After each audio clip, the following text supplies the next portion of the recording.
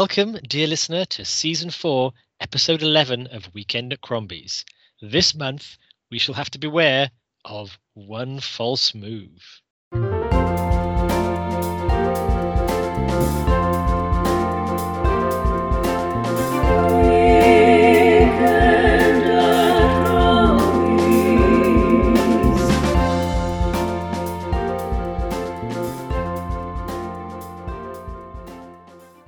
Welcome to episode 47 of Weekend at Crombie's. I'm Hugh, and I just need to feed these chickens before it gets too hot. And I'm Dr. James Evans, Esquire. He don't know no better. He watches television. Thank you, James. But we did not watch television. We watched a movie, probably streamed on a television service. This is One False Move. A crime thriller made in 1992, and I've never heard of it. It either will come to its release, but yeah, it was out of the blue for me, which is a different movie. It wasn't that. I watched Out of the Blue.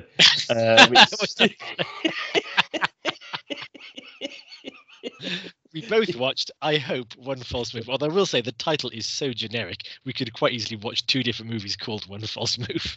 It's pretty generic, isn't it? Just find out. I'll say what I learned in the first scene. You do the next scene. We'll carry on, and maybe it's a No, I think I got two dolphin fishermen,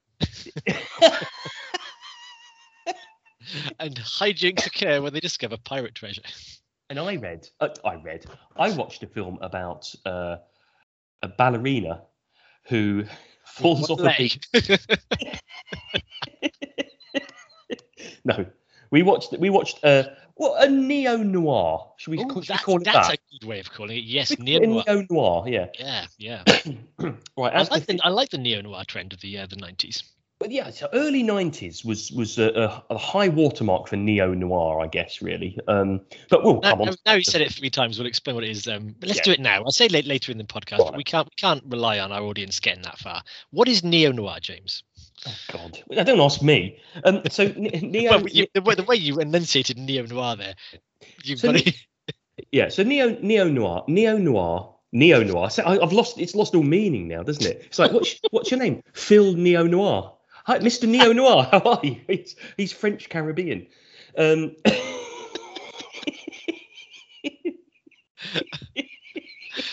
I feel I need to point out that both of us are drinking decaffeinated tea here, nothing stronger. We haven't even started the blooming podcast yet, right? So, neo-noir.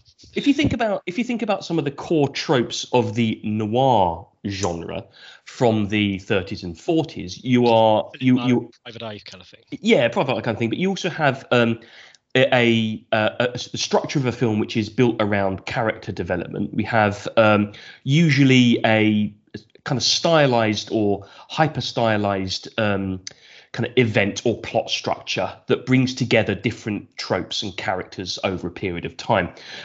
Usually, the femme fatale, for example, would be one of those archetypes within that particular context. The psychopath might be another one in those kind of broader film tropes. The neo-noir brings that to a more modern sensibility, usually by replacing some of the kind of traditional tropes with things like racial politics, gender politics, or replacing certain kind of geographic tropes as well. So I often find neo-noir set in southern states of America as a kind of southern gothic kind of trope as well, which goes well with the neo-noir. So that it's a kind of homage to those earlier films, but updated both geographically and with some more kind of modern political themes in that as well. Is that fair? I think that's fair. It is, yeah. I think that's very good, yeah. And again, we come to the recommendations, but other types would be things like The Hot Spot, or was the one with there's one with Kathleen Turner as well, which I can't remember what the title is. This is good, isn't it? This is good podcast. What's the one with Bill Pullman? The Last Seduction. The Last Seduction, that's right. Yeah, with Linda Fiorentina. That's a good example of a neo-noir as well. I would add The Devil in a Blue Dress is another one. Yeah, with Denzel Washington as an example. Actually, also directed by Carl Franklin, who directed One False Move. Ah, okay. So there we are. Very good, very good. Okay, so we've set. So what we, as you said, it begins in Los Angeles. almost right out of the bat, we have again. We start off with a fairly normal house where there's a small birthday celebration going on with a quartet of people. The adults are kind of dancing around, filming themselves it's like a birthday party of some kind, isn't it? Well, there's a cake and dancing. There's a cake, and there's the most enormous camcorder because it's it's the early 90s. Yeah, and it's from then it's what happens there? So then they meet. Knock on the door. There's a girl called Fantasia arrives, who they know, but then she's quickly followed by her criminal boyfriend Ray, played by Billy Bob Thornton, and Ray's friend Pluto, who is played by Michael Beach, who's again was quite well known in the films of that era. I don't think you get too much from them, but anyway, so they proceed to sort of tie up and imprison everybody, and also to slap them around quite brutally. It gets from 0 to 60 quite quickly, until they give up the whereabouts of a drug dealer in the area. Yeah, it's quite it sets the scene quite nicely because you've got Fantasia, who's clearly friendly with this group of people, and her partner Ray, who none of them like, because there's a point in that scene where they say, "Is Ray with you?" and she goes, "No, he's not with me today." So that's good. That's good. Then obviously he turns up. So they're all in trouble from that moment forward. Yes, and indeed they get slapped around and tortured essentially until they've got the whereabouts of another local drug dealer. The same process repeats. Pluto is left guarding all the trussed up people, but Ray and Fantasia go over to the second drug dealer and imprison him and his girlfriend, and again torture them until they give up the whereabouts of all the cocaine and money that's hidden behind the wall paneling. And as this is happening, in short order, Ray, I think, suffocates him, pops a bag over their head until they die of suffocation. And then Pluto, upon getting word that they've received what they want, rather graphically reveals a knife, puts a pillowcase over each one of their heads, and stabs all these people to death. Yeah. So it's quite graphically violent as well at this point. It doesn't mess it around. Yeah. It doesn't mess around. For the opening 10 minutes of a film, it's quite heavy going. What's also evident at this point as well is that at the drug dealer's house there is a child who Ray wants to find, obviously to leave no witnesses, I guess. Fantasia does find the child, but obviously doesn't tell Ray that she has found him, and it's the lone survivor of the massacres of these two households. So 6 people have had their comeuppance within about 10 minutes. Yes, and so we then have a very quick shot to Bill Paxton, who's playing local police sheriff Dale Hurricane Dixon. Yes, Hurricane. He's known as Hurricane to everybody. He basically, I think, he just wakes his daughter up from having a nightmare and then turns the light off. So it's an odd one, but I think they did that because, and we'll come to how the film structured. They wanted to establish this character very early on, and there was no useful way to do it. So he just appears. But then so this is in Arkansas, so it's completely different from where we're in LA. But we zip back to the murder scene, and we also learn that Ray is, not the most careful of murderers, because as he was celebrating with all the cocaine he'd stolen, I think he'd left his driver's license on the table or something. He was so murder solved pretty much. So the two detectives, who's named Dud and McFeely. Dud Cole and McFeely. Just McFeely. They, I mean, it's not as catchy as Madonna, is it? No. McFeely. They quickly identify both Ray and Pluto. They don't know about Fantasia, but they know there's a woman with them, and they know that they're probably on the run because they're going back to Star City in Arkansas. I think actually the way they do this is they've got the videotape which was left running throughout the murders, and at the very start, before the murders started happening, someone had said to Fantasia something like, "Are you going? I thought you were going to Star City." She goes, "Oh, I'm going there a few days' time." Yeah. But the way they actually say, "I thought you were going back to Star City." That was it. Yeah. Yeah. But the way they do this is it's just these enormous computers, and they're like twiddling with knobs. It's like, like isolate that sound. It's the most clunky way of just going through videotape. But maybe that's what they had to do in those days. It's like that primitive time. Yeah. Can they just download an app and sort it out from there? I don't think they can, Hugh. I don't think they can. If they did in this film, it would take you. It would certainly have taken me out of the mise en scene.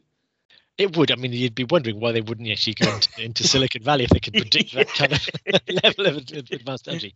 So, what we've got here then is the two detectives with a pretty good guess of where they're heading. So they contact Hurricane, who comes across as an amiable, if slightly dim-witted. A bit of a country bumpkin, but quite a country. Yeah, but someone who obviously loves their job and is well respected within the town. Yeah, but he's also very keen to help the LA detectives. Very keen. He's babbling. He's like, "Oh, we don't normally get many murders around here. Sometimes the coloured folks stab each other, and all the detectives in LA are like looking at each other, thinking, "What on earth is he saying?" Yeah, exactly. Yeah. He's not had to draw his gun for 6 years. But they think they're going there. So the detectives basically go to Star City in Arkansas to stake out, and again, Ray's uncle, where he's likely to turn up, and basically wait for the murderers to arrive. And again, for quite a lot of the movie, we get the journey of the killers from LA to Arkansas as the detectives are waiting for them. So again, we come into the meeting of Dud and McFeely with Hurricane. He again. It's hard to say. Again, he's called Hurricane because he doesn't stop. Like I say, he treats them to a nice big breakfast, but he's gone before they've even had a chance to tuck into it. Yeah, it's a nice scene because he gives the cashier £10. He says keeps the change, but she said, "Yeah, I'll keep the change. It's $12." Yeah, he gives it $10 actually rather than £10. Yeah, he doesn't give it £10 would be very weird. It would be weird, wouldn't it? Yeah. There's also again there's an undertone because he's again a kind of a country boy sheriff. He The racial undertone is fairly front and center. Like I say, he's already mentioned we're going to get colored people stabbing each other up here. But he's again, we say Dale is white and McFeely is black, and he's talking to Dud much more than when McFeely talks. He generally gets talked over. So there's that in it as well. Is there anything else in that? There's just it's in the body language as much. It's in the body language. It's in the fabric of the Arkansas town, isn't it? That's what it is. It's and you see it in the kind of the background scenes. You've got poor old black men who are kind of by the sidelines watching things that go along and all this kind of stuff as well. But there aren't many black characters in the town themselves, if that makes sense.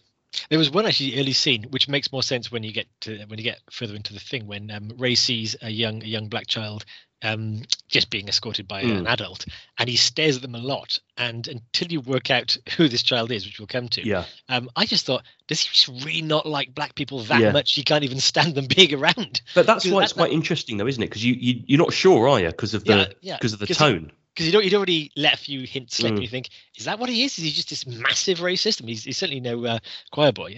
But I thought that's very extreme, that he's just staring and staring. That said, Hurricane does tend to warm to detectives after, again, they initially sort of blundered and try and interview Ray's uncle, who's basically so demented they can't get any sense from him. Yeah, so that's another interesting one, isn't it? Because it's Fantasia who we hear in the video saying, "Yeah, I'm going back to Star City." Yeah. But Ray also has an uncle in Star City, and Star City seems to be a tiny town. Of about 10 people, and yet two of the three criminals are from Star City. Well, that would make sense if that's where they met. Well, I suppose yes. I guess so. No, so they kind of, but after that they all kind of have a barbecue and drinks well into the evening. And you mentioned again that's the sort of the casual racism is how they talk in that part of Arkansas. Ray's wife seems much more switched on than he is, because as he's just casually flinging around the N-word, she's kicking him under the table, and later has to apologize to the detective Dud for the fact that Ray was speaking like he didn't mean any harm by it, or whatever. He was also she's quite astute, basically telling the detectives that Ray idolizes these two LA detectives, and he'll do basically she knows he would go above and beyond to prove himself to them, to the point to put himself in real danger. And he's got a family, he's got a child, he's got a wife. This is where she says he watches television basically. Just almost humor him, but please keep him safe almost.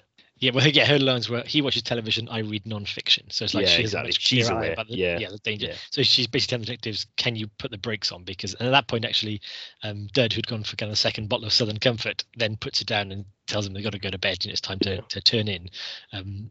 kind of stop that. So that was the note of realism in there. But it continues from that. And meanwhile, our intrepid trio of murderers are making their way across the country. That's quite the right word, but well, they are an intrepid. They are three of them, and they're murderers. I suppose they are, aren't they?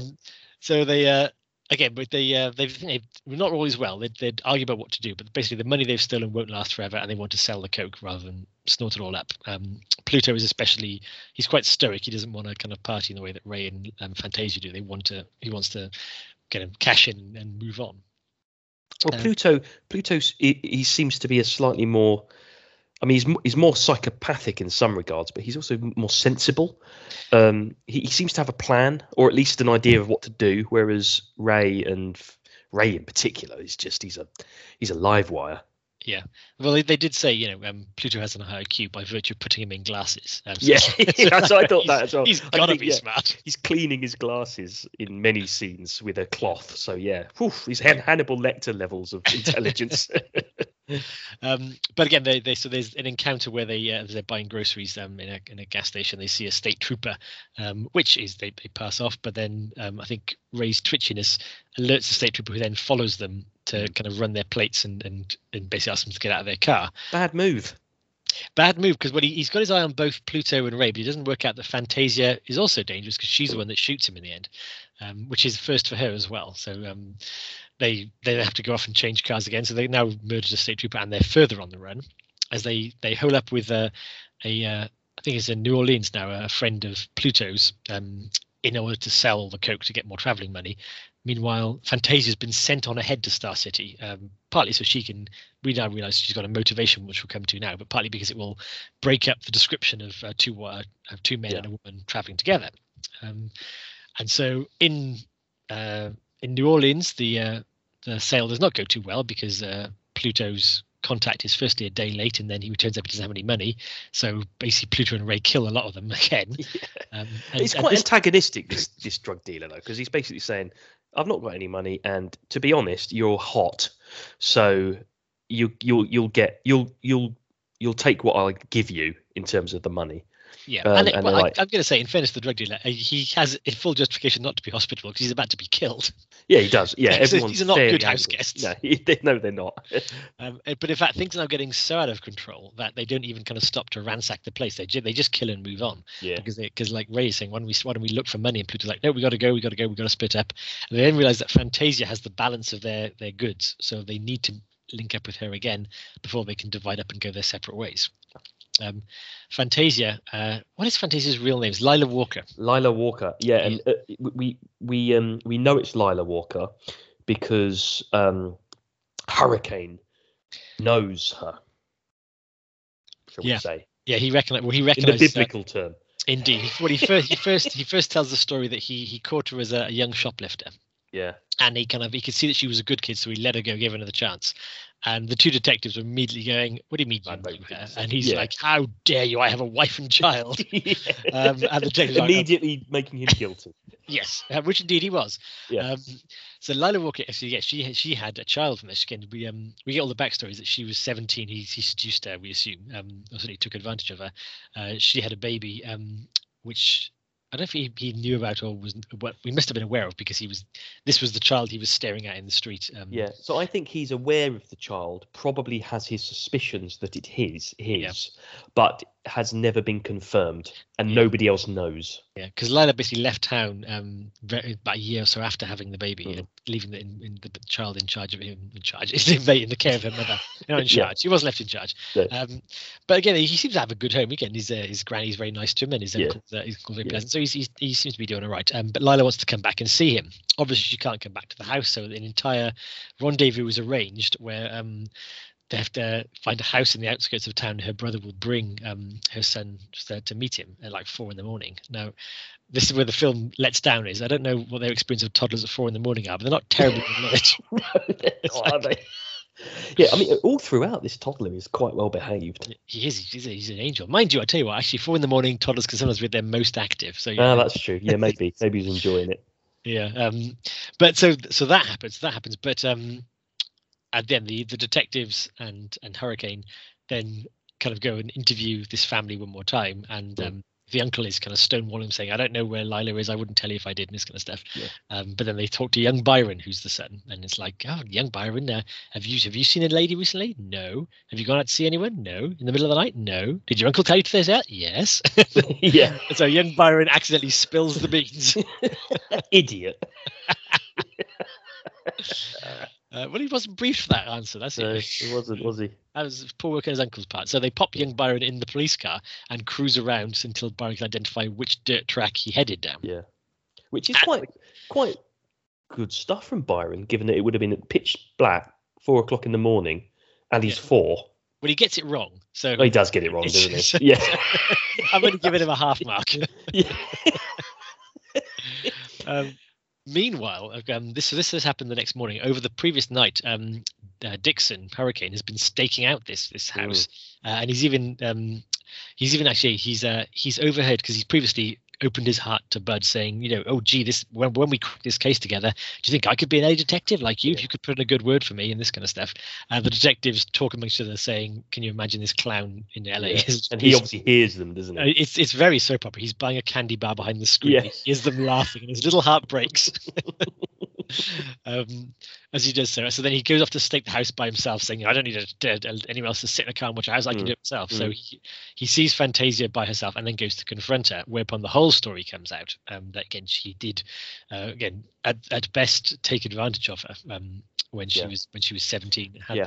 And she said the child is his and all this kind of stuff. And she's got quite a good line here. I won't go into the details because there's a swear word in it, but and it's where the kind of racial tensions come up again as well. She says, "You figured so her dad is white as well, which we realise, and she says to Hurricane, 'You figured since I kind of look white, you could beat me.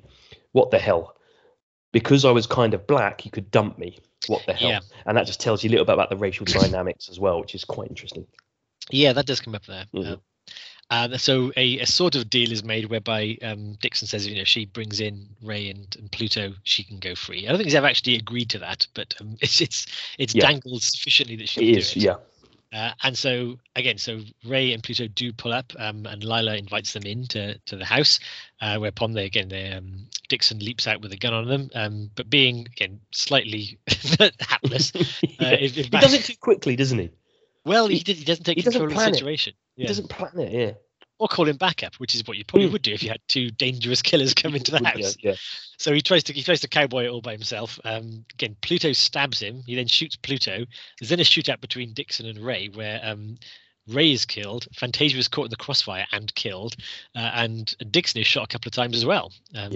So a wounded, we don't know how badly, Dixon manages to crawl over to his radio, call in backup, whereby the police detectives and a deputy arrive, see everything that Dixon's managed to do, and Byron, of course, who's still in the car, first he asks, "Where's the lady?" and Dixon, clueless as ever, goes, "Oh, she's over there," and then remembers in time that she's over there with a bullet in her head, so calls him back. And that is how it ends. Dixon is lying on the ground bleeding out, as the little boy is kneeling by him. Yeah, and he's I like the fun. It's one of the fun lines. He says, because he's got keys, doesn't he? And he says, "What do you do with those keys?"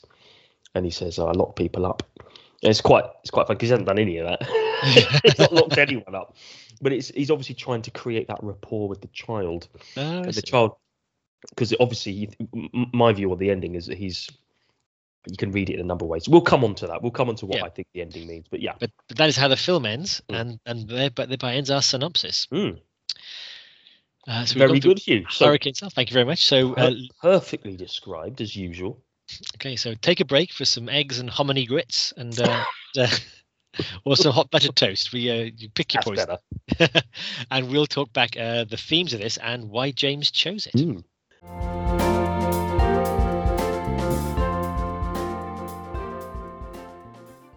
Welcome back, dear listener, as we look into the themes of One False Move. But before we do that, may I ask, James, why did you pick One False Move?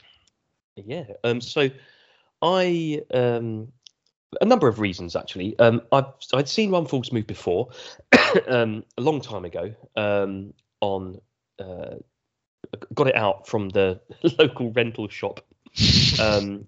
in, I don't know, I presume it would be the mid-90s, I guess, or my mum would have got it out as one of those, Friday evening films that we used to watch. You watched this with your family? Yeah, well, honestly, my mum and dad were brilliant when it came to films. They'd just pick anything. I think they just like the I know that you said it was quite generic, but I think they quite like the title of One False Move. I think that's the kind of my mum and dad would have been into a film that would have been called One False Move. It's that kind of like, the thriller, bit cheap and cheerful, maybe. I think it probably took them by surprise a bit. I don't know, but they would have like. This would have been like a light to a moth, I think. Is that right? Is that even a phrase? Yeah, that's a moth to a flame. Okay, well, there we are. Lights are not attracted to moths. You don't get light bulbs chasing after a lone moth. This is like some kind of cosmic revelation. Like the light from the sun is just attracted. That's why the light gets here. It's because it's just attracted to moths. That's why space is so dark, because there's no moths out there. Gosh, science is fun. Yeah, I see. All the light is on Earth because of the moths. You've got to save the moths like the bees, isn't it? If the moths and the bees go, we're done for. Light to moth. Oh god. So they would like this. So I remember watching this. I wasn't too young, I guess, but certainly younger than 18, which is what the certificate is.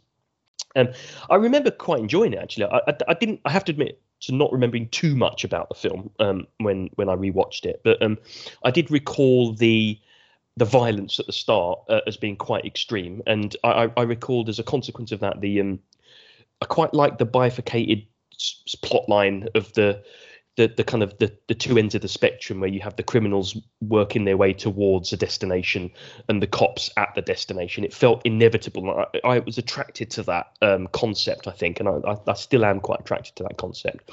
Okay. So it's a film that I had seen before. I'd quite enjoyed from when I was younger.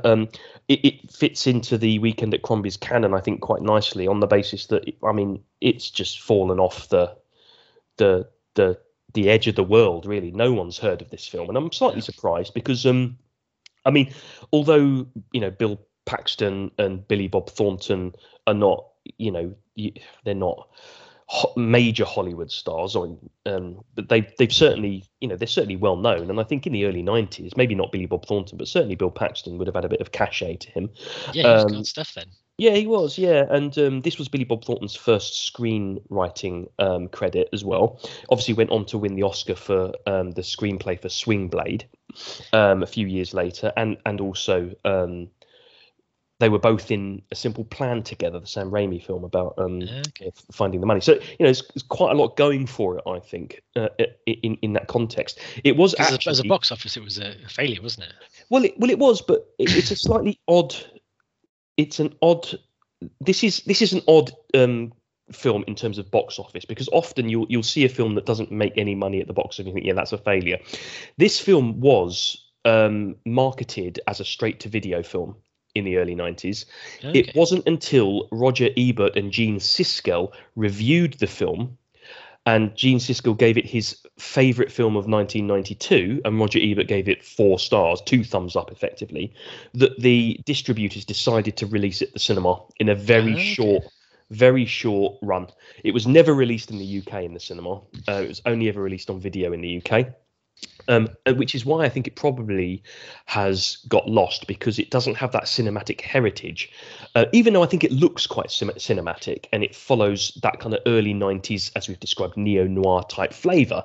It certainly is cinematic, but it fell off the radar at the cinema. It didn't do anything, even though it was quite critically acclaimed. And I suppose the question for me when choosing this film is, this is a critically acclaimed film that didn't do very well at the box office at all, and has a kind of non-history. What was wrong with it that prevented it from becoming a success? Because it has critical success. It's very highly rated on Rotten Tomatoes. It's very highly rated on Letterboxd. It's very highly rated on IMDb. It was in end-of-year lists as best film of the year. It has a solid cast. Who put in good shifts. Why didn't it do very well? I don't know the answer to that, but maybe we'll come on to that a little bit. So that was why I was interested in choosing it. Okay, how interesting. Okay, very good. Where to begin with it? Would you like to kick off then into what your take on it was, looking at it now from then? So I mean, I've got there's quite a lot of things to think about it, to think about with the film. But I'll start with the structure of the film, I suppose, to a certain extent. It is a film that is character driven rather than plot driven, and I think that if listeners have understood anything about how we approach films over the weekend at Crombie's Canon, it's not to suggest that you don't like plotless films, and it's not to suggest that I don't like films full of plot. You know, there are greys within that as well, but I think you prefer films that have a nice tightly structured plot. And if the characterization works as well, then, you know, that becomes a classic then, doesn't it? Yeah. I think for me, I like films which are very heavily character driven. And if the plot stands up, that's a classic film, right? You know, you come from different, you can get to the same point, but you've got to come from it from slightly different ends. Yeah. So with this, I remember quite liking the idea in the film that you would have almost two sets of characters that were driving the plot from different ends of the film almost. And what do I mean by that? So you have at the start of the film the extreme violence of the drug raid and the murders, and at the end of the film you have the extreme violence of the police and the raid, as it were, and the death of the criminals as well. So you've got, it's bookended by two extremely intense shootouts, I guess, really, or murders, I suppose, or killings, I guess, which within the film you shoot off from that first point, and the film is propulsive toward the end point, if that makes sense. So, but getting there are two completely different films almost. No, films is the wrong word, but there's two different plot points, two different structures, two different viewpoints from which we see the film. We see the road movie moving inevitably toward the stakeout. You see the stakeout inevitably being drawn toward the criminals arriving in Star City. And I quite like that tension. Now, within that's a plot structure. It doesn't drive the plot, but it's a plot structure. But the characterization of those two cinematic spectrums, I think, is what attracted me to the film then, and I think still attracts me to the film now. On the one side, you've got Billy Bob Thornton, Fantasia, and Pluto, and on the other side, you've got predominantly Hurricane. You've got Dud, less so McFeely, I think, but I would perhaps suggest that it's Hurricane's wife actually that has a role to play in that as well. And you've got the character of what would be the Southern Gothic of Arkansas and Star City in there as well. Whereas at the front end, you've got the character of the big city, the LA aspect of it as well. So it's an inevitable heading towards a crash of those two events, as it were. And I really enjoy films that have that kind of inevitability about them, because it ratchets the tension up quite a lot. So throughout the film, I was getting nervous, I guess, because for me, there wasn't many ways that the film could end that wasn't how I had it played out in my head, and I didn't think it would end particularly well, if you know what I mean. So I was getting nervous about how the ending would play out, because throughout that process, even though the Bill Paxton character, Hurricane, and the LA police cops who have come over, I don't think any of them are particularly sympathetic. I think Paxton is the most sympathetic of them, but he still has his racial prejudices. You've warmed to them enough to not want anything to happen, particularly to Bill Paxton, just about.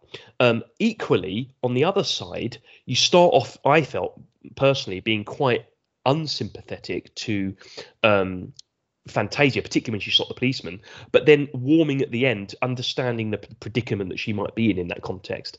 And so those two things coming together was both a criminal aspect, but also a character aspect as well. And I think that worked. That's what attracted me to that film then, and it still stands up now in that context.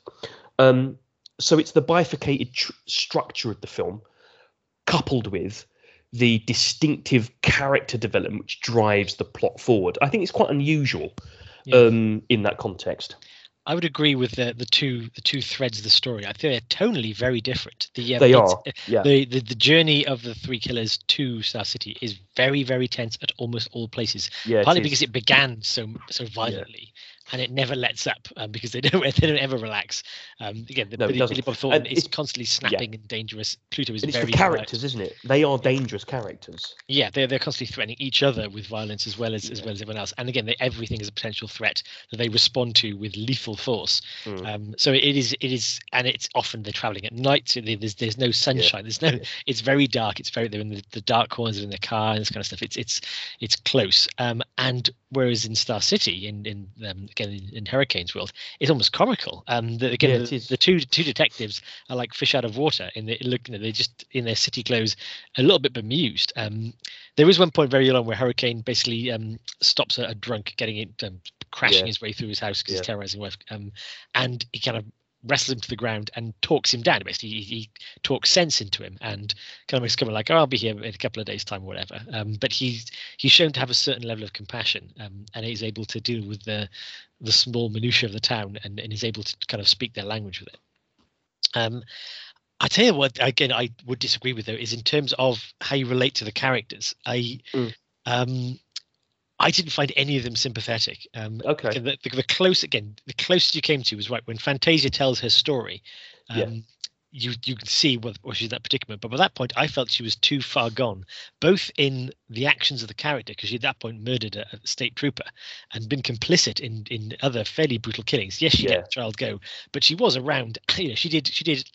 Well, in the very first killing where the four people in having the party died, they were clearly her friends. They let her in. In fact, when one of them goes, "Are you with Ray?" She goes, "No, I'm not with Ray anymore." The guy, actually, the camera zooms in in a rather strange way and just says, "Good," as in like, "Phew, you're not with that roughneck."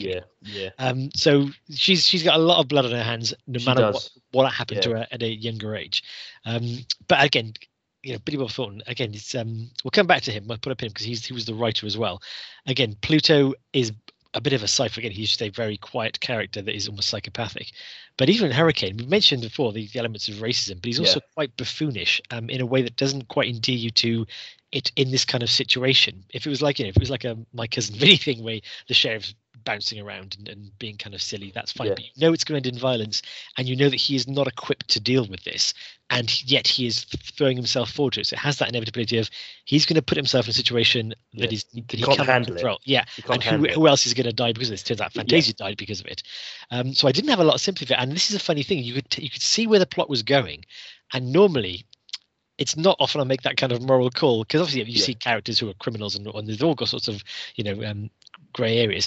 I wasn't that pulled towards the ending because I didn't really care about the characters. It was that kind of like, well, I don't, Ray, Pluto, Fantasia, Dixon, I don't care if they all kill each other. Like even at the end when it's ambiguous what happens to Dixon, normally I'd be like, I'd be in my head thinking, did he live? Did he die? Thinking, well, I don't care.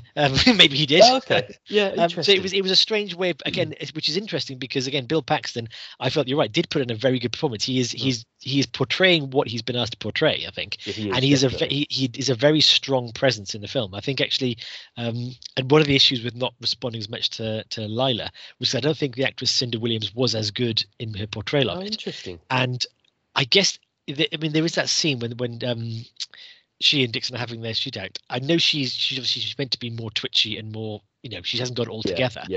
But I didn't know how much of that was the actress not commanding the screen as much as Bill Paxton does, or just a choice by Lila, the actress, to play like that. To play like that. And if that's not clear, then that's an issue because I couldn't quite tell it. So that was an issue with it in terms of how it all strung together. I can see what you're saying there. How it does go towards its destination, and you have two different threads to it. I wasn't being pulled by those threads. I was kind of just watching it happen. And I think it's another thing is the movie was originally called Hurricane. I think that's why it was. Was it? Which is interesting because that almost gives it a thing to hang on, rather than One False Move, which is a movie of the week title to give. It is because out of interest, what was the one false move? There was no. Yes, I know what you mean. There wasn't a one false move, and actually, that's quite interesting. You say that though, because I was looking at the poster of the film as well, and there's I don't know if you get a picture of the poster up. There's a scene. It's described as that you've got you've got Fantasia in the background looking around. Then you've got the title One False Move with the words One False Move on top of each other. And below that, you've got a scene which looks like two people shooting a state trooper. Okay. But that doesn't happen in the film. It doesn't happen like that in the film. Yeah. In the film, the state trooper doesn't know he's being shot. He's being shot by Fantasia from the background. In here, it looks like Billy Bob Thornton is a shootout. It isn't a shootout at all. Now, I don't know why that's the case, but it does suggest that there's something similar there about the one false move thing. What is the one false move? I mean, I don't mind too much about the fact that the film is called One False Move and it doesn't necessarily have a false move in it per se. It doesn't matter too much. I'm not sure that Hurricane is necessarily a better name for the film either, because I find it interesting though, because that would imply that they thought the movie was about Hurricane. Bill Paxton was the biggest star, and ostensibly the hero, well, not the hero, certainly from things he's done, but the focal character. But then was he? It didn't. Again, I mentioned in the wrap up deliberately that they'd put him in very early on in the film for no reason at all. He's child as a night when he gives her a cuddle. But maybe they put him in to cement the fact that Hurricane is an important character in this movie.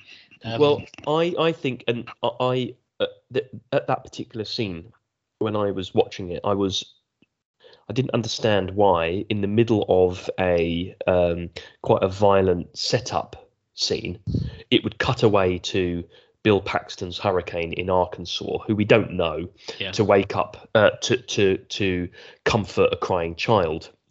So I was thinking, well, that's a bit of an odd decision. It's only until later in the film, I think, that you look back. Well, that I looked back retrospectively and could see why that might have been done, because at the point at which Bill Paxton's Hurricane is brought onto the screen to comfort the child, the cutaway from that was the child in the drug dealer's house crying about being scared because he thinks that he's going to be killed and his mum and dad aren't there anymore.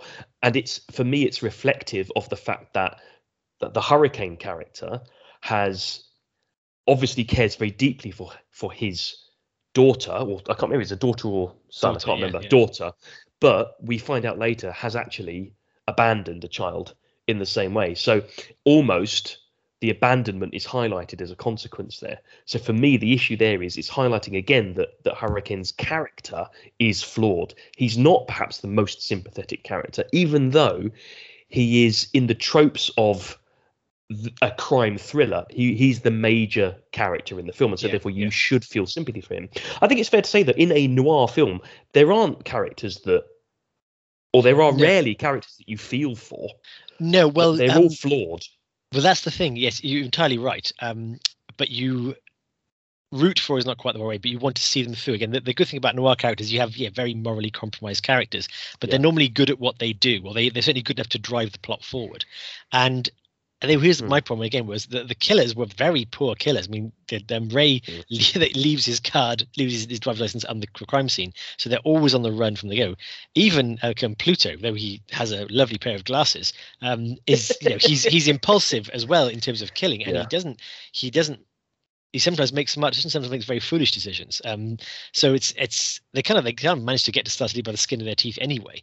And again, and this is the thing: the only what you call competent characters are the detectives from LA. Really, they're the one. But you'd think, well, do I follow these characters? But they're quite peripheral. You'd think they'd be in charge and they'd be handling it. But it's Dixon Hurricane who is doing most of the stuff in Star City as well. So it's quite disjointed in that. And I know that's kind of the noir way of having many characters move around each other. But it was a case of who's pulling me towards this ending? Who am I following? Yeah, I think we are going to have to disagree on this a little bit, because and I don't know whether this means that I think the film's a better film or not, but I think that the characters in the film, I think I said that I don't think any of them are particularly sympathetic, although I found myself having more sympathy for Hurricane, for example, as the film went on, even though I could recognize him to be a very flawed character. And actually, at the point at which it is revealed that he is the father of Fantasia's child, he doesn't cover himself in glory either then. I mean, it's quite a hard thing to take, I would presume, at that point, but clearly we are shown, or we are told via Fantasia's kind of POV, that he took advantage of her, at least just took advantage of her, and then kind of just, I wouldn't say left her, but just that was it. That was the end of that, and so therefore she was used in that context. And I think up until the very end of the film, I think you get a situation where he's not willing to accept his decision. He's not willing to accept his actions in that context as well. I'm not sure. I read the very final scene of the film where his child comes up to him and says, where's the lady? Obviously, he doesn't know that it's his mum, I suppose. Yeah. Says, where's the lady? It's over there. Oh, no, come over here.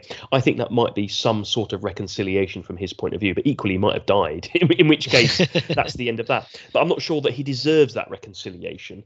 Or more to the point, I'm not sure that his wife and child deserve to be kind of ripped apart like that, I suppose, to a certain extent, but he has a responsibility there. I quite like that. I quite like that ambiguity and characterization. It comes through with the LA police chiefs as well, when they are just effectively ridiculing Hurricane without them knowing that Hurricane's listening to them. And it tells you a little bit about the fact that they have presented themselves as comrades, I suppose. They have a camaraderie, but really they don't respect him at all. Yeah. In the same way that Hurricane has trouble respecting cop in that context as well. So, there's a lot going on there, which I think is quite interesting. For me, it flips quite a lot the expectations that I have on films like this sometimes. So you mentioned the Hurricane's wife, is it Sherry Ann? Cheryl Ann? Yeah, Cheryl Ann. And she's in the know, isn't she? And that's the thing. I think in a film like this, you wouldn't expect her to be in the know. You'd expect Hurricane to be in the know, but she's in the know. She understands that Hurricane is a bit of a bumpkin and is totally in awe of the cops. I don't think you'd expect that in a film like this. I think the way that the racial tensions are examined are quite interesting. They're not front and center necessarily, but they are there in the background. And I think it says something about the confidence of the film, that it doesn't become about those racial prejudices, but they are imbued in the fabric of the conversation that might take place in that particular part of America in that context as well. Yeah, I'd give the film quite a lot of credit for, again, being of the time it is, which is made in 92, and taking these things on. I think what lets it down a bit for me is the intent there, and the issues they're highlighting are there.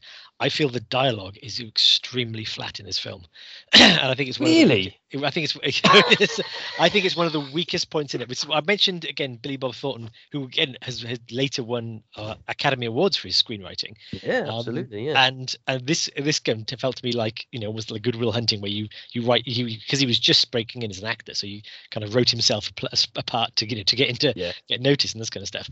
And I was just when they were talking, it just felt incredibly clunky. There was almost no nuance to how people were talking. They were just saying the next thing that would get them along in the plot. And there were some moments. You mentioned the conversation with Lila and Dixon later on, and that had some good points in it. But for the most part, it felt like it was a tin ear. I really did not connect with the dialogue at all. Oh wow! So that's interesting, because I thought the script was fantastic. Are we absolutely sure we saw the same movie? Well, yeah, maybe we didn't. So I thought that, fantastic is probably too strong. That's hyperbole based on the fact that it didn't stick with you, I think. But we're not talking about Social Network levels of fantastic script. We're not talking about a Shane Black script in that context. But I thought it was tight. I quite liked the fact that it didn't have a lot of chaff to it in many ways. And again, I think that's a trope of noir films, that the scripts in noir films are almost, I think they're stripped back quite a lot to the core components of the interplay of the dialogue between characters. And I don't always find that noir films have realistic dialogue or realistic sets as that content. And I think this does that. I don't think it's a realistic script. No, not realistic, but I mean, there's some noir films. The dialogue just sings. I mean, The Last Seduction is one that has really good dialogue in it. I think what else? I mean, the Philip Marlowe ones. They're kind of famous for their stylized dialogue, and they are really sings well. So here, I felt it wasn't that it was stylized or unrealistic. It just felt very flat to me. It's like there was nothing particularly memorable in how characters were saying things. They were just saying things to get to the next bit of the plot for the most part. Again, there were some character moments. Again, the Cheryl Ann is a very good example of when it came through. But these were peaks in the story that were few and far between, and I noticed them because of that. I thought, oh, that's a nice, because again, it was the conversation with Cheryl Ann and Detective Dud was good because it there was a subtext. The things were being said without being said, and actually that I really appreciated. And you could connect into that. A lot of the time, it was more like, I am going to shoot this person. Okay, then I will shoot him too. Okay, then I will stab him too. And it was very interesting. Yeah. So I picked out. So I mentioned at the start that the film comes very highly praised in terms of kind of critical praise as well. So I was looking at Roger Ebert, and in terms of, this is what he said about the script, right? This is what he says about the script. It's rare to find a story that subtly, insidiously gets us involved much more deeply than at first we realise.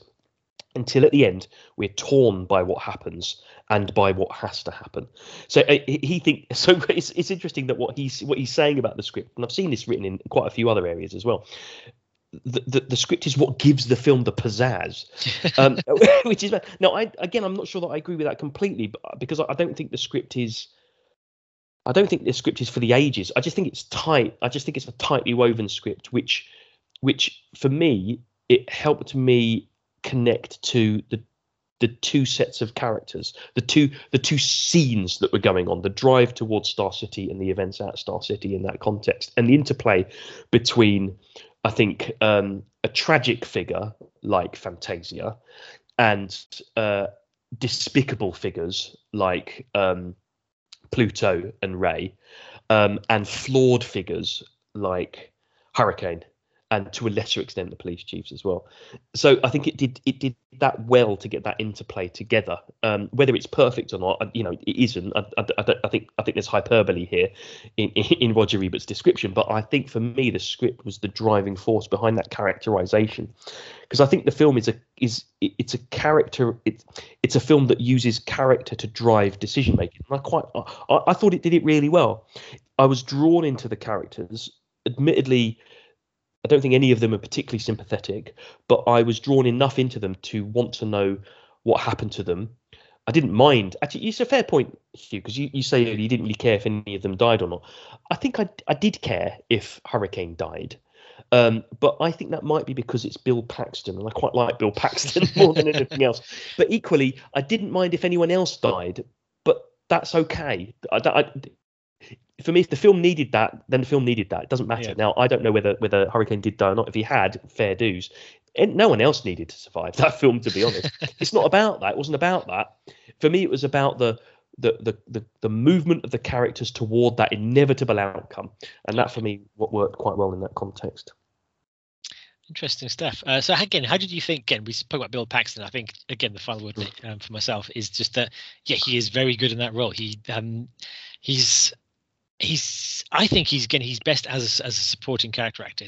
His most memorable roles is when he really nails it like that. I mean, Private Hudson is kind of the first thing that springs to mind. But I think he's good enough to carry a film. Again, he's done things like Twister. There's other things as well. He's got a good record behind him, and I think he does. He's a solid actor to watch. Again, he does command the screen. So I think that Bill Paxton is a bit of an underrated leading man in some respects. He doesn't have many leading man roles. I don't know whether you could describe this as a leading man role necessarily. Certainly an ensemble piece, but he plays perhaps the main. He's top build. I think he's top build in this as well. Yeah. But I don't know if you've seen a film called Frailty, from which he plays the main character there as well. It's kind of like a thriller stroke horror film. He is absolutely brilliant in it, and it's one of the first films I saw where he was the main character and pretty much is on screen all the time. It's a very, very good film, psychological horror film. It's also got Matthew McConaughey in it, and Powers Booth as well. It's from the early 2000s. It's really good. Certainly kind of recommend that.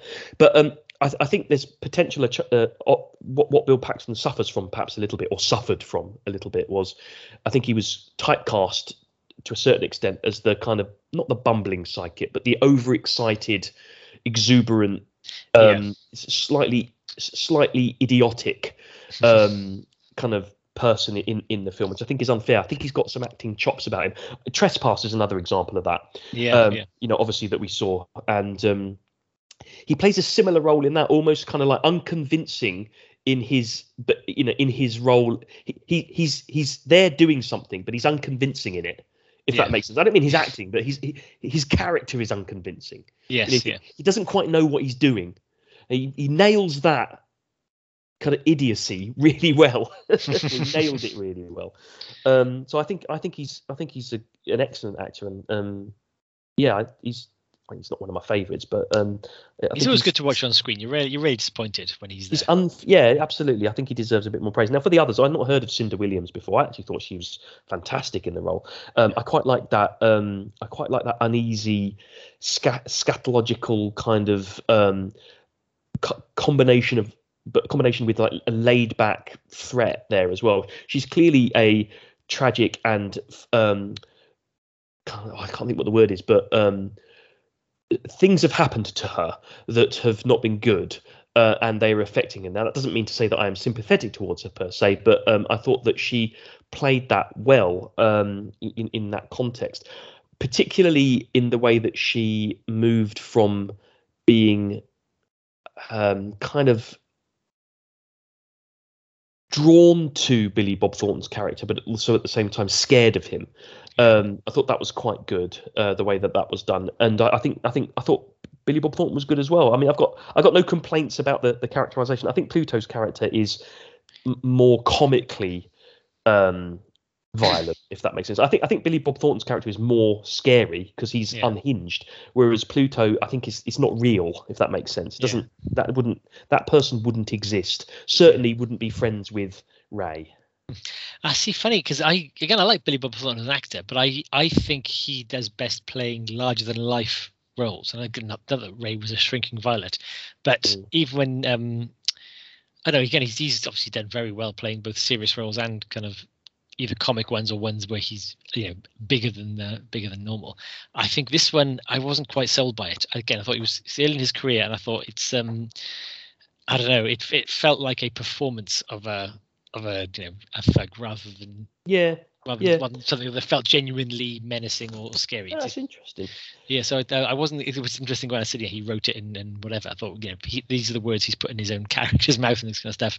How much of it was clearly a lot of it was his choice, you'd assume, but it wasn't selling it for me as Ray. And again, this is the other thing, is if I wasn't, if what they do, the film ratchets up immediately. You go from 0 to 60 in violence scales right away. And I think if you're not bought into the killers in terms of, okay, well, I'm appalled, but I'm kind of want to see their story. Yeah. Then I think you struggled. So maybe that was where I came at it, saying, I didn't like what I just saw, and I'm really not into the people I've just seen do it. So and you've got to spend at least half of your film with them, and the other half of the film, if that is the case, you want to be populated with characters that you really do feel for. And if you're also in that other half of the film not connecting to those characters, you've got what is quite an empty experience as a consequence. And actually, perhaps more than that, you're repulsed by it to a certain extent, aren't you? Because the argument is, why do I care about any of these characters? They are hideous characters. I don't want to spend my time with them. Yeah, it's a good point on it. Whereas I love a bit of ultra violence at the start of the film and then following really despicable characters throughout 90 minutes of runtime. The other thing I was just going to mention was it's got a very early 90s, late 80s feel to it. I think this film, just like the soundtrack in it is very it's very of its time. That was going to be my last point as well. The musical score. Yeah, very, very, very pared back. I wasn't so keen on it actually. It felt very I don't know. It felt very amateur dramatics in or very almost stereotypically what you might expect from a southern noir, as it were. So that kind of pulled me out of it a little bit. So that was a bit disappointing. The music for me was it felt like the kind of music you'd see in a straight to video movie about and this kind of stuff. It also was used in some very strange things, like when very early on after the murders have taken place and the police are gathering around the house, the coroner's car pulls up and the coroner gets out. It's just a scene setting thing, but the music is played like this coroner is a big deal and quite comic too. Like it was like very strange, isn't it? Yeah, it's like, so it gets out. It's like, oh, is he just the coroner then? Because I was thinking, is Bill Paxton the coroner? Is that what we saw him earlier on? But no, it's just a regular guy with a hell of a musical intro, and so I don't think the music is used well. I think suddenly you notice films where music is used well because that adds to it without you noticing. And here, when it was wrong, it was like that's dropping a spanner for me. And again, with they were mentioned the Southern Gothic. They were very keen on again using the diegetic music of a guy playing his harmonica as the scene setter for the big tense finale at the end. Which, firstly, I think they were a bit too bought into this concept because you kept flashing back between here's the car, there's another car, he's waiting, la la la. So everything, and then they get cut back to this guy playing harmonica, getting more and more intense close-ups, which again felt like overrating the pudding. But also, it's obviously you can get a Southern Gothic feel from the harmonica and that kind of music and the jaw harp and this kind of stuff. But the harmonica is not, I think, an inherently tenseful sound. It's a comic one. If you think of harmonica, the first thing I think of is trains, planes, and automobiles. Whenever something bad happens, you hear this wow, wow, wow, and that's what I can think of. Is like if you're playing like strings or something like that, that's tense, and that gets you. And he was like, wow, yeah, he was, wasn't he? Yeah. So I'm not feeling the tension. All I'm getting is this harmonica music. Yeah, it's slightly misaligned, isn't it? The music I felt very off kilter in it, and the choices of that there are as well. So again, that was again, what pedigree the director had. It felt very much like that. Let's put a film together and get our names out and get our names out there, rather than I don't know. We've crafted this piece of work. We want to, this will be our opus. Yeah, I mean, very interesting. I mean, I think I come at it from an almost diametrically opposed view. I don't think this is quite Dancer in the Dark levels of disparity, or disparate views. But I certainly, I don't know, the film. I'm just trying to think in my head. Everything you've said, I can understand it. I can see your point of view. What I can't understand though is why the film really wasn't. It doesn't. I'm not even talking about it being successful, but yeah. I mean, this level of obscurity for a film is odd, because there isn't, for me personally, there isn't anything morally reprehensible in the film other than telling a story about morally reprehensible people. It is, in my mind, it's well acted. It's got a good script. It has a story that's interesting. It's maybe the one thing about it which pulls it down a bit for me is it's not the most interesting film, right? Yeah. it doesn't have that incredible structure, or there's no set pieces in it, or there's nothing that really makes you draw in. But that's okay. It's just good for me. It's good characterization, I think. Good storytelling. There's nothing explosive in it. It's one of the last kind of thrillers. It's a pre-Pulp Fiction thriller, isn't it, from the early 90s? That's true. Which doesn't really have much gimmick to it. Maybe it's just the end of its time, because people, if Pulp Fiction took off, which again it clearly did, and even Reservoir Dogs, people maybe just had enough of this type of movie. It was because I was thinking again, similar movies. What's a movie that is someone's debut where it's fairly low budget, it's a neo noir, and they're pushing it out there? And I thought it's Blood Simple. So firstly, is this movie anywhere as good as Blood Simple? I'd say it isn't. Nowhere near. I love Blood Simple, which is funny. Has a lot of the similar concepts in it. It's a neo noir with good character actors and a simple plot told in a stylistic way. But that was made in 1984. This movie is 8 years behind the curve, so maybe fashion's just moved on. And maybe fashions did, and we'd had enough. Again, I think even things like The Hotspot and keep forgetting the name, The Last Temptation, were They were The Last Seduction. Last Seduction, yeah. That's something different. The Last Seduction of Christ. Last Seduction. When was the last Seduction then, Matt? That feels like it was. That was 92, I think. 92. Okay, so but again, didn't have it was critically acclaimed, but again, I think it was massively successful. So it may be that again, and the look of it to me felt like it's the kind of there were a lot of these movies about that were straight to video or straight to TV. It doesn't have that standout quality, and then I guess you have something like Reservoir Dogs or Pulp Fiction comes along, and it's like nothing's ever seen before, and everyone gets wild about it. So maybe it was the last of the dinosaurs of that genre of that time. Yeah, and maybe it was at the very bottom of that arc. It was at the very low point of that arc where people just needed to move on. I mean, that's maybe it. And sometimes a film doesn't have that luck, I suppose, in some respects. As I say, I know that I clearly enjoyed it a lot more than you, but I think this film deserves more attention. It's really not. It's given the critical acclaim that's been ascribed to it as well, which I think is also slightly over the top as well. The fact that it was Gene Siskel's best film of 1992, I find slightly absurd because. What else was he watching? What else was he watching in 1992 that this was the best film? Now, I like the film, but it wouldn't be in my top 10 films of 1992 probably. But then I'm a sucker for these kind of low-level, non-special effects, rather boring crime thrillers, right? That just seem to have are populated by interesting actors and characters. I quite like that, right? It doesn't have to be Pulp Fiction to me. Although Pulp Fiction is better than this. Bold choice. Yeah. The Last Seduction was made in 1994, I should add, not 1992. So I think that probably would have been the very end.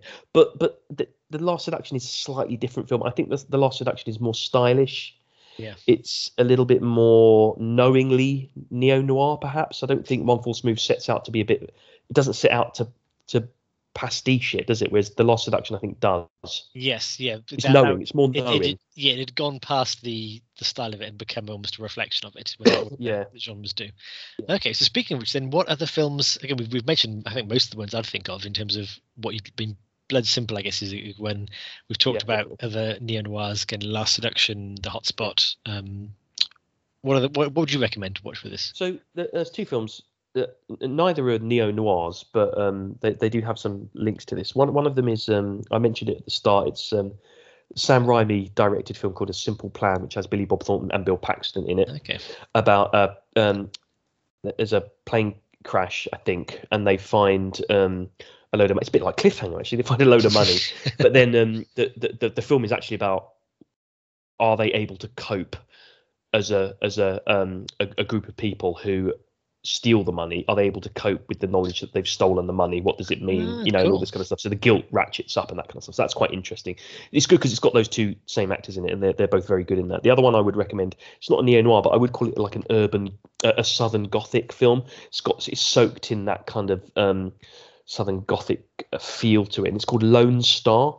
Okay. So it's a John Sayles film starring Matthew McConaughey. Actually, I think it was in one of his first roles, made in 1995. Also got Chris Cooper and Elizabeth Pena in it. So basically, McConaughey plays a sheriff in the Lone Star State, obviously set in Texas, and they find the skeleton of his predecessor, as it were, the previous sheriff, and it's a story about it's a procedural, but it's bifurcated as well because the viewpoint is from different time frames and stuff like that. So it's really good, really clever film, really interesting, and it has the same kind of vibe to One False Move as well. That's worth watching, definitely. Very good. Right then, so having now thoroughly digested this, we now go to the fun part of the evening, the scores, which don't want to cause any drama. We may not have the same score on this one. And we will learn what we'll be watching for the 12th and final film of this season. Oh, my days.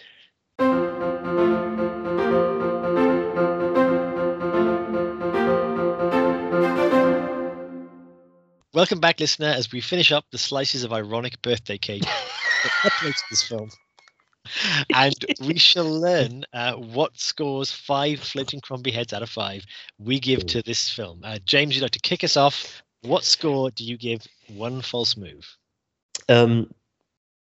So for me, One False Move is another example of why Weekend at Crombie should exist.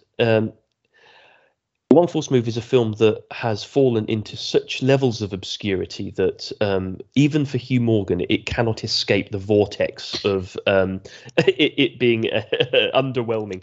But nevertheless, I'm quite partial to One False Move in its rather old-fashioned and simple, but yet quite propulsive movement of the story towards an inevitable ending, with characters who aren't necessarily sympathetic in the noir tradition, but that whose solid acting and script lead me to be interested right to the end. Sorry, that was a bit of a mouthful, but effectively, what am I going to give this? I'm going to give One False Move. In all consciousness, I think I have to give it 3 disembodied Crombie heads. 3 disembodied Crombie heads for One False Move. In all consciousness. Okay, I'm glad you stayed awake for that. Yeah, well, the only reason I was probably on a 4, yeah. But hearing you describe it, I'm not sure it is. Okay. And I can see where you're coming from in it, so I think it's a 3 for me. Okay, fair enough. For myself, the score doesn't imply that I found it reprehensible in any way or unpleasant in that sense, but I think it had some strong actors in it, and I think the hints of the kind of the politics in it were interesting. Again, bear in mind this is the podcast series has previously included Bamboozled, so it's got strong competition for societal overtones. Yeah, that's true. But to be honest, I did not and could not connect with the characters. The dialogue did not speak to me in the sense of the word, and I was just not engaged with the film, and I wouldn't want to revisit it. And I think for that, it's just going to be a 1 for me. Whoa, crikey. 1. Well, we haven't disagreed for a long time, so this is good. It shows we still can. It shows we still can. We are not symbiotically one individual. We are still 2. Well, let's consign One False Move to the scrap heap of Weekend at Crombie's. Okay. And never consider it again. A combined score of 4, as if you can do maths. That's right, isn't it? 3 and 1 is 4. Yeah, we got there. Very good. Well then, let's put that debacle behind us. Yes. Of more interest is the December film, and it's Hugh's choice. And I'm very excited because it's a December film and it's Hugh's choice. So indeed, come on, it's a festive choice for December. We will be watching Dirty Pretty Things. Oh, okay, very good, very good. Okay, we'll say no more. We're watching Dirty Pretty Things. Oh, I was really hoping the second word wasn't dancing. Scoundrels. Yeah. Oh, yeah. I'd have loved to do Dirty Royal Scoundrels. Oh, yeah, that's true. Dirty Pretty Things, right? I look forward to it. Indeed. So, yeah, that is it. And until then, we wish you all a very happy and a very healthy weekend at Crombie's. Good evening, all. Weekend at Crombie's. Well, scientists discover that the most nutritious meal you can have is a bread sandwich. I'm reading that bread sandwich. A bread sandwich. 2 slices of bread with bread in it. Yeah, exactly. Bread sandwich. Yeah. He's eating 3 slices of bread. Yeah, but then so I was like, oh, that's ridiculous. And then I read the article and it said, obviously you need to get one of your 5 a day in here as well. So I was thinking, well, that's not a bread sandwich then, is it? That's a meal.